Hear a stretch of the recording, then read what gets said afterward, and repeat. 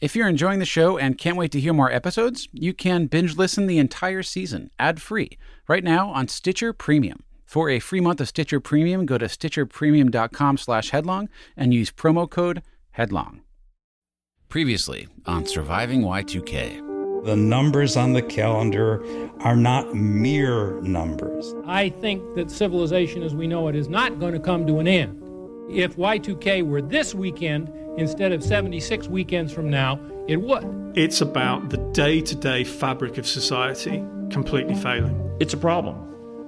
It's a problem. You got to admit this is a problem. This was the perfect scam. Every month from 97, 98, 99, it's got bigger and bigger and bigger. Yeah, I'm a Paul Revere. That was my basic role.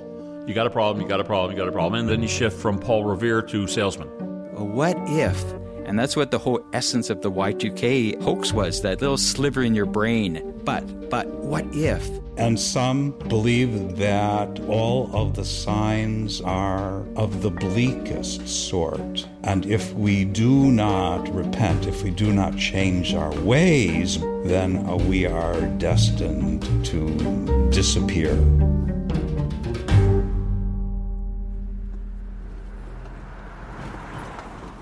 It's raining. The roads are slick. My producer Henry and I are driving on the very edge of Washington State, on a peninsula in the Pacific that is getting disconcertingly thin the farther we go. We're on our way to meet Susan and Tom, a couple who spent years preparing themselves for Y2K disaster. And not just themselves, they made a living prepping other preppers. One expects certain things upon meeting preppers. Militia mentality, paranoia, guns. But we don't expect sausages. Nice to meet you, Henry. Nice to meet you. I'm handing you a dog treat because we have 2 dogs and they are going to expect a treat when you come in, so you have to make them sit. Good boy, girl. Nice sit. Oh, you're an angel. Their house is small and packed. A pellet stove keeps it warm.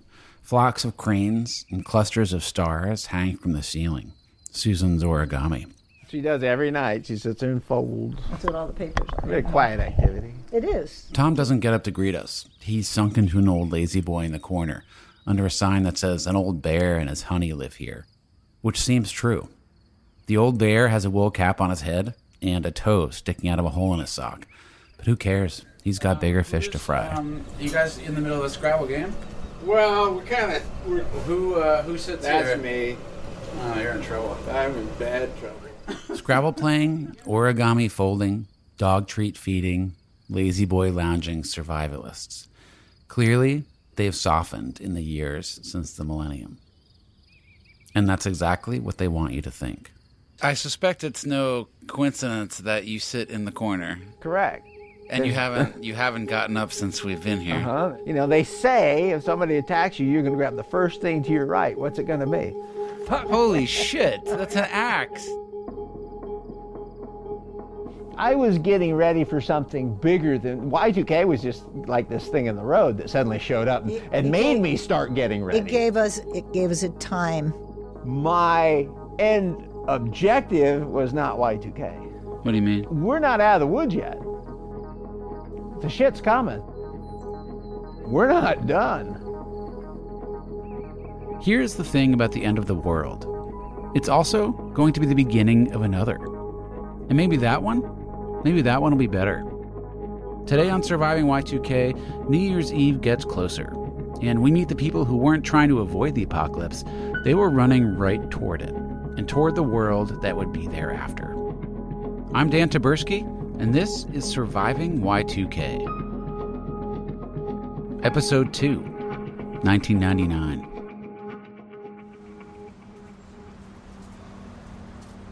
If you were walking in January of 99 in Times Square, past a newsstand, you would for sure see the cover of Time magazine up there, front and center.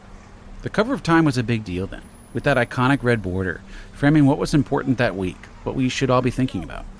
Time magazine on January 18th, 1999? It's their Y2K issue.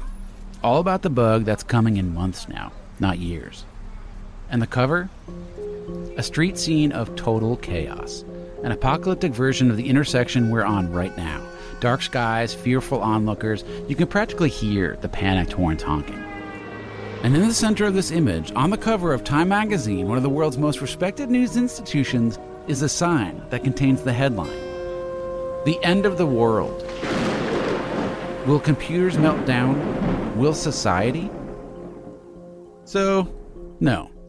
Cooler heads will not prevail in the next 12 months before the millennium. In fact, it's a paranoia free-for-all. A silo triggered by the first minute of the new year. There's a Y2K movie where the bug triggers a nuclear missile threatening mankind. That sounds suspiciously like a Y2K malfunction. Yes, General. The survival of millions hangs in the balance. What? There's a Y2K made-for-TV movie where the bug triggers a nuclear power plant meltdown threatening mankind. Go, everybody out! Even I pitched in.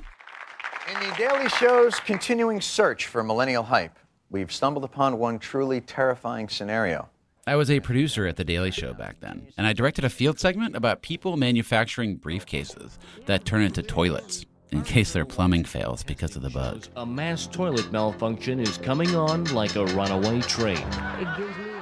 I don't know, it seemed funny at the time. But the guy who captured Y2K zeitgeist better than anyone in 1999, as always, the man, the myth, the legend. What are you trying to tell me?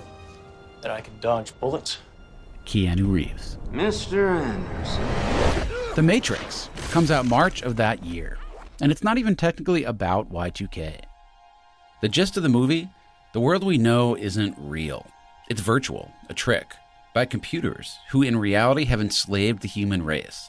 Humans at the mercy of technology, personified by menacing pale white guys with sunglasses and receding hairlines, which basically describes me, in case you were wondering.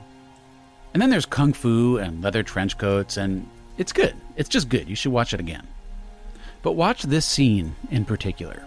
Blue pill, red pill. You take the blue pill. The story ends. You wake up in your bed and believe whatever you want to believe. You take the red pill. You stay in Wonderland. And I show you how deep the rabbit hole goes. The Wachowskis who directed it were really onto something here. Remember, all I'm offering is the truth, nothing more. Two versions of the truth. It's the perfect distillation of what was happening with Y2K. So let me paint the picture here. It's 1999. You're driving. It's late. You just spilled coffee all over those new stone-washed jeans. God damn it. And on the radio, guys with deep voices are jabbering with the folks who call in from Montana, North Dakota, Missouri. A lot of people are just really joining us this hour. It's the heyday of alternative radio. This is For the People, a show broadcasting out of Florida. Ken Klein is on the line. They talk about UFOs or Ruby Ridge or NAFTA. But you start to notice them bring up something else, too. And we're talking about the Y2K problem and the future of this nation. Just once in a while, first. 13 out of 24 federal government agencies, key federal government agencies, will not complete their Y2K work by January the 1st, 2000. But pretty soon, that's all they talk about. There's meltdowns or something with the Russian power plants. We're in trouble. This is a show called New Dimensions from 1999. If we think we had trouble with Chernobyl, this could be gigantic. Folks with a lot of windshield time, they could soak up hours of this stuff. Yeah. So they're not quite telling us how serious it might be. Yes. No one wants to be blamed for causing the panic. That's right. Now, to be fair, it's easy to Monday morning quarterback these things. But at the time, no one really knows what's going to happen. And while most see the Y2K bug as, a problem, we need to fix it, that giant question mark waiting to be answered on January 1st, it energizes a whole community of people who don't just expect the apocalypse, they want it to happen. People who see it as a way to wipe the slate clean and start again.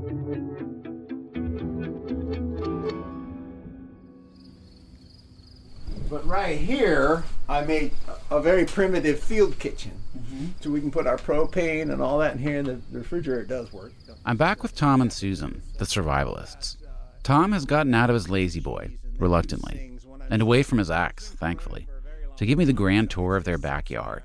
Come on, quickly, come and get dressed. Their 2 dogs are at our heels, wearing matching sweatshirts that Susan made herself. Legend! Come on! They just moved to this place a few years ago and have since been slowly building up the yard with sheds and food stashes and crawl spaces, all just in case. They have thought of everything. Yes, I did. Amazing. What kind of cactus is it? This is called San Pedro, and it has more mescaline than mescaline. What does that mean? That means you can go on a journey. Can we do it? No, I mean, I don't want to do it, but like, how would one do it? You got to take the inside of the skin off. You dry that, and then you put it in little pills. And hot damn, you people are fun. Off you go. They hauled that cactus with them from Southern California, outside San Diego, where they met and lived for decades, and where they prepared themselves for Y2K apocalypse, but not out of fear. For them, it was just the opposite. I think in our wildest dreams, because we were 18 years younger than we are now, in our wildest dreams it was really going to crash. And we were going to go out in the woods naked with a knife, and we were going to live the rest of our lives out there doing what we always wanted to do. The seed for all this was planted over a decade earlier on Leatherman Peak in Idaho, where Tom screwed up. We get to the top of the mountain, and we're all standing up there taking pictures and doing whatnot, and I set my pack down in the snow. I mean, it's steep. It's like this, and you're just standing there, and the wind's blowing, and it's just, it's... I went to grab the pack, and it went clunk, and I went, oh, shit. And we all just stood there, and we watched it roll away and away and away, down the hill, gone. And with it, his supplies, his food, his water. And he was at a total loss. What do you do? What do you eat out here was my first thought. Wrongly, of course. Why wrongly? Because in a survival situation, that's the last thing you worry about is what to eat. What's the first thing? The environment. The environment's going to kill you long before you starve to death. The wind, the rain, the cold, the snow. The heat. The bears, the bugs, marauding bandits, whatever it is, your environment is going to kill you off rapidly. You need shelter, water, fire, and food. 4 basic necessities. You don't need anything else. After that scare on Leatherman Peak, they dive into studying survival and preparation.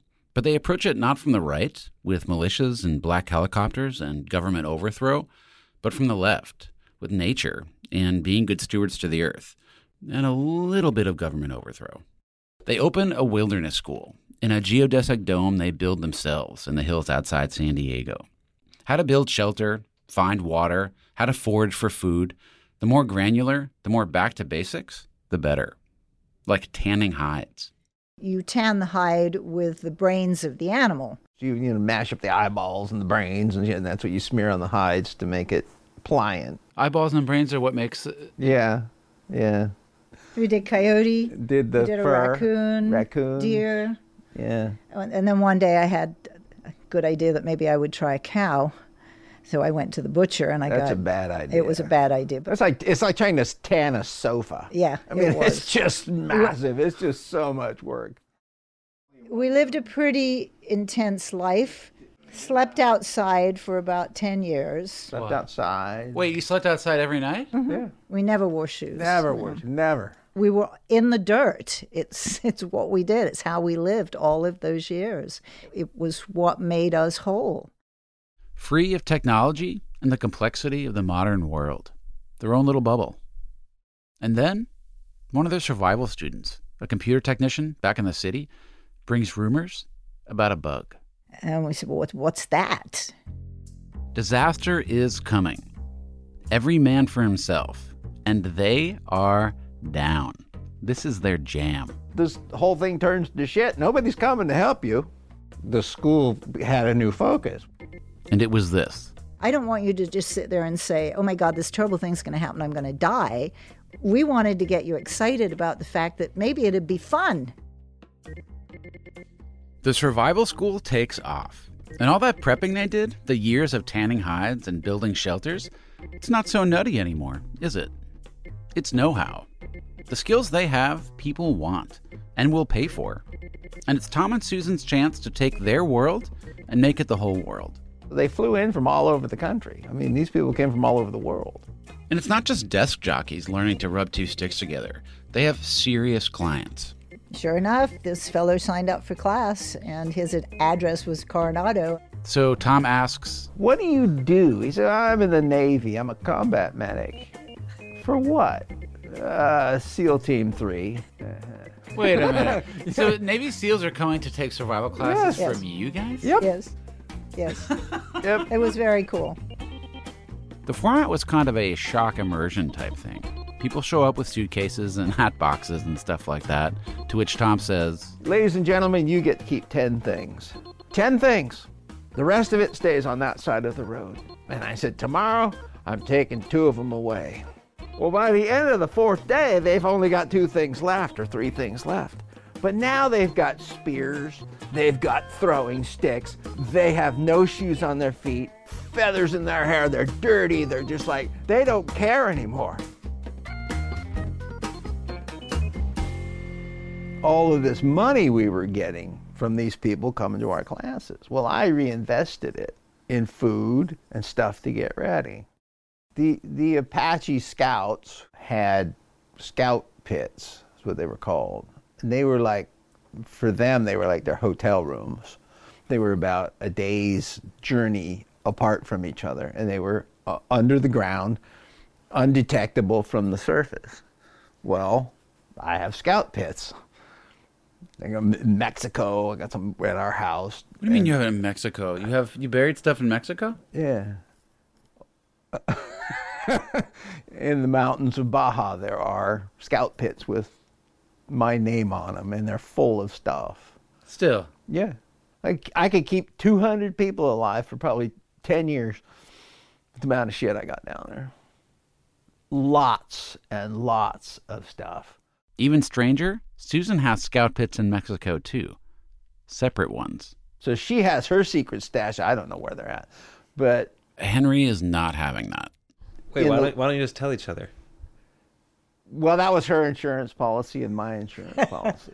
She couldn't reveal where all of mine was, and you never know who your enemies are going to be in Y2K. Exactly correct. It's literally every man for himself. Exactly correct. This went on for 5 years. I mean, this was all I did. You know, seal up food, dig holes, bury it. Did you go too far? Did you become, I don't want to say obsessed? Insane? Absolutely. Yeah.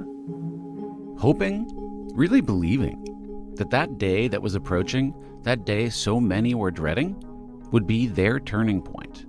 Their day one. On December 31st, we were sleeping outside. We slept outside. We had the radio on, and we were listening. 13 out of 24 federal government agencies. It was interesting because we had a drop dead time. I mean, literally, there was, you know, it was going to happen at midnight. We were expecting the end of the world. Susan and Tom aren't alone, of course, in waiting to see what happens on New Year's Eve. While they're listening to the radio in the dirt in the hills outside San Diego, Dave Eddy, the computer coder from last time, the guy who coined Y2K, he's holed up in a living history village, waiting for the lights to go out. And Bob Loblaw, up in Canada, he just cracked a beer, staring at his computer monitors, waiting to see if he's right, if this whole Y2K bug thing is a scam, a racket. But before we get there, to New Year's and the new millennium, and find out what happened to each of them, we're going to throw a few more people into this mosh pit. Coming up, God.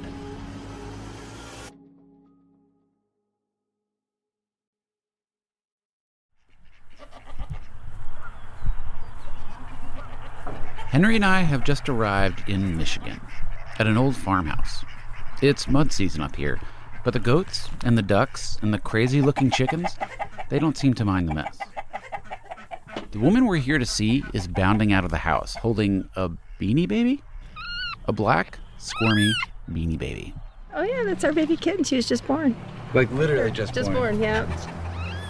with a moist black noggin and white paws the size of jelly beans. Her mom just finished cleaning her up. She's cutting the umbilical cord with the other kitten right now.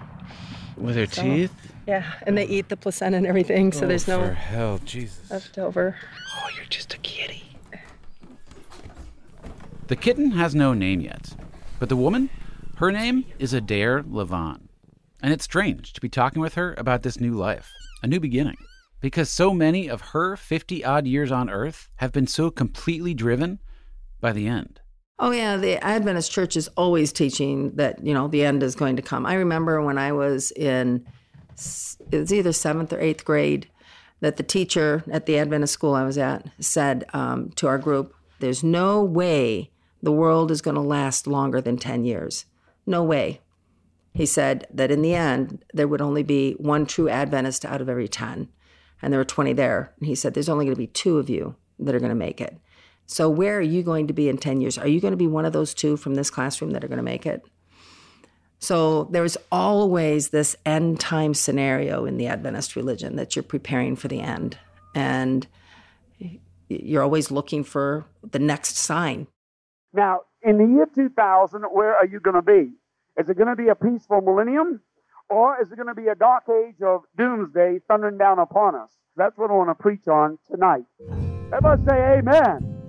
This is a recording from the 90s of an evangelical preacher in Lufkin, Texas. Now, many believe the beginning of the end has already happened. The great earthquakes of the 60s and 70s improved. As preppers and survivalists saw Y2K as their big moment and made it their rallying cry, the real fire and brimstone churches grabbed hold even tighter. It's not just prediction, it's prophecy. The scariest parts of the Bible about to come true. We said it was going to happen, and here it comes. What I'm trying to do tonight is give you a mathematical probability and tell you you're not going to make it. You will not make it to the year 2000. Everybody say amen. Are you with me here? In 1993, Time and CNN pulled this question. Will the second coming of Jesus Christ occur sometime around the year 2000? 20% said yes. The rapture, Judgment Day, the 4 horsemen, all of it. 1 in 5 said, yep, it's coming in the year 2000. But Adair Levon and her family did those 1 in 5ers one better. They didn't just believe it was coming, they acted on it.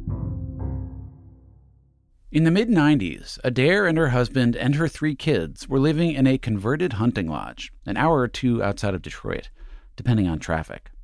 Churchgoers, homeschoolers, family people. But gradually, their faith began to consume them. You think you're hearing voices telling you to do things. It was one of those situations. Is that good or bad or scary? I think it's just kind of confusing. And the voices they heard were telling them the second coming was coming, at the millennium. And it would happen in Jerusalem. And if he was coming, they decided they were going to be there for it. So we sold everything, gave it away or sold it, paid off all our debts, used the money that we got to go to Israel. We only had what we could carry in a backpack on our backs. Adair's oldest son was 9 at the time. I don't know anybody that I think could actually do what my parents did, because it was huge.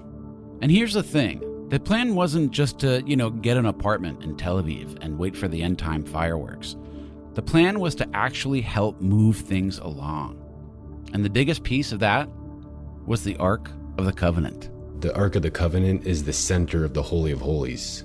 It's God's seat on earth is what it is. And it's a golden box, and it has 2 angels on it, and it's all covered in gold, and it has rods that go through it. So it can be carried by 4 priests when it's covered. And according to the Bible, at night there was a pillar of fire above it, and during the day there was a pillar of smoke above it.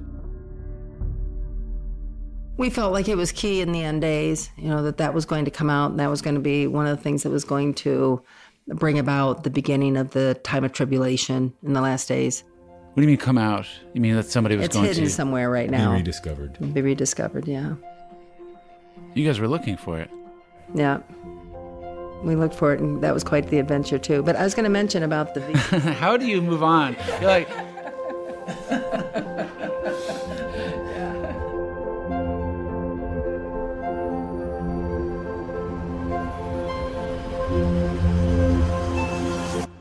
Okay, so we fly over to Jordan.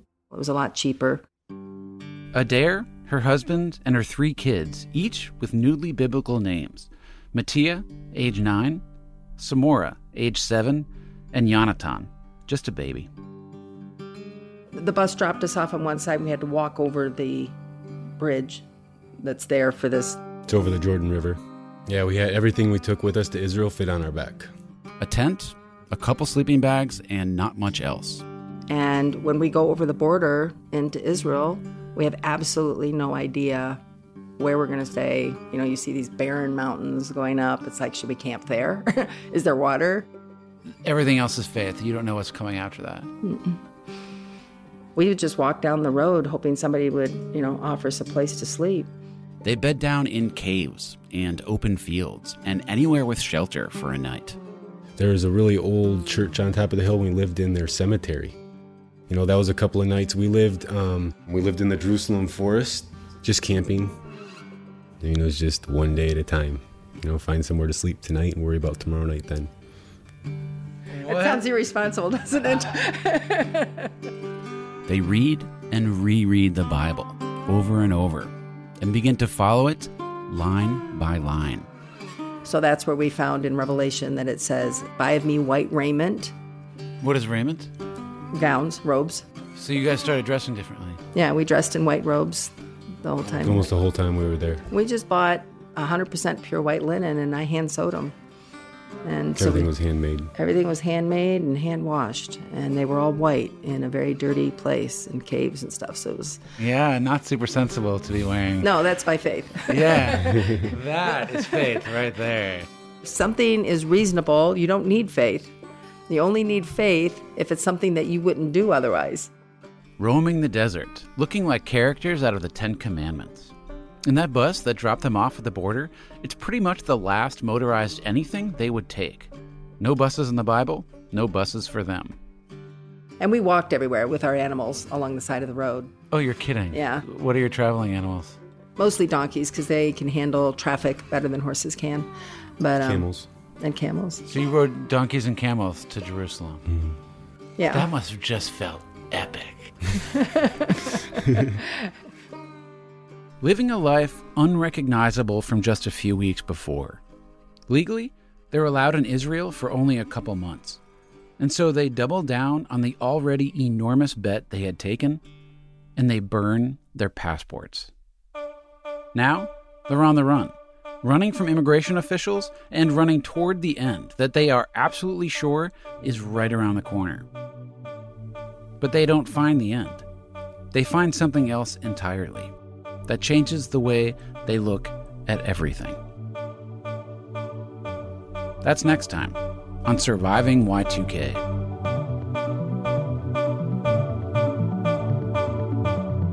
With New Year's only weeks away, things in Israel are getting hairy. The fears that some might try to force God's hand has security concerns. And the hunt for the Ark is on. It was always feeling like you're right on the verge of the discovery. I don't know how we stayed safe. That whole faith thing seemed to test the limits. And then, my millennium story. My end of the world. And you're a married man on a business trip. I'm a married man on a business trip. It's over in like 10 seconds. And then, of course, you just want to you just want to run. And later this season, Dave Eddy. I was pissed. Bob Blah Blah. You got conned, and I told you so. And now Susan and Tom, as their post-apocalyptic nightmare comes true. There's no apocalypse. You, sir, were a nut job for getting ready for Y2K. You're a nut job. But maybe all that preparing wasn't so crazy after all. That's why you were sitting in this room still alive, speaking to you.